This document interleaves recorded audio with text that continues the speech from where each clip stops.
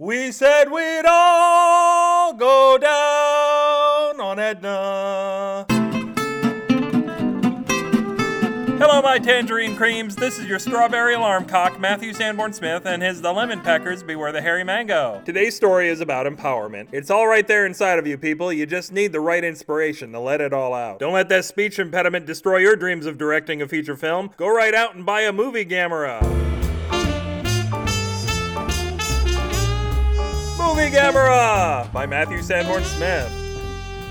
Here's the thing. Millions of people had seen Gamera, that giant rocket-powered turtle, but hardly any turtles had. There was this retro drive-in in Idaho, or Iowa, I don't know, one of those I states, that had decided to rerun some of the Godzilla movies, and it happened to be right next to a pond. For decades, the turtles of that pond had let thousands of crappy movies pass by without notice. But now, when Gamera came on, hundreds of turtle heads slowly turned to the screen. Half an hour later, the turtles finally saw what was happening up there. All these millennia, we'd thought turtles were just little handicapped bowl lizards with nervous systems that were outpaced by the United States postal system. In truth, they had simply never been inspired. The turtles on the edge of the drive-in that night retracted their heads, limbs, and tails and rocketed across the land to spread the word to others of their ilk. Soon it was like real-life Super Mario Brothers with turtle shells zipping all over the place. Humanity was, for a time, reduced to the status of organic bowling pins as flying turtles knocked us down in droves. After the turtle showed us who was boss, they gained economic dominance by selling the world's most irresistible turtle soup. No, they didn't cook themselves, they merely sold us the drainings from their hot tub parties. And we weren't ashamed to admit that we loved it. But once we figured out their trick, we started drinking the drainings from our own hot tubs and put a huge dent in our master's soup monopoly. The turtles became angry and conquered space like we had never been able to, mostly because they had rockets built right in. Slurp your way out of that,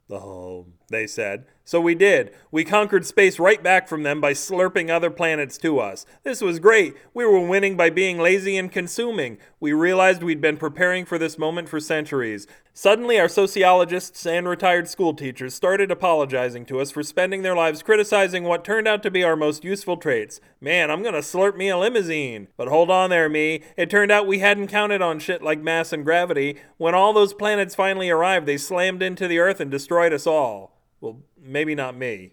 I am telling you this. I hadn't thought about that. Don't mind me. Go back to the flying turtles, folks.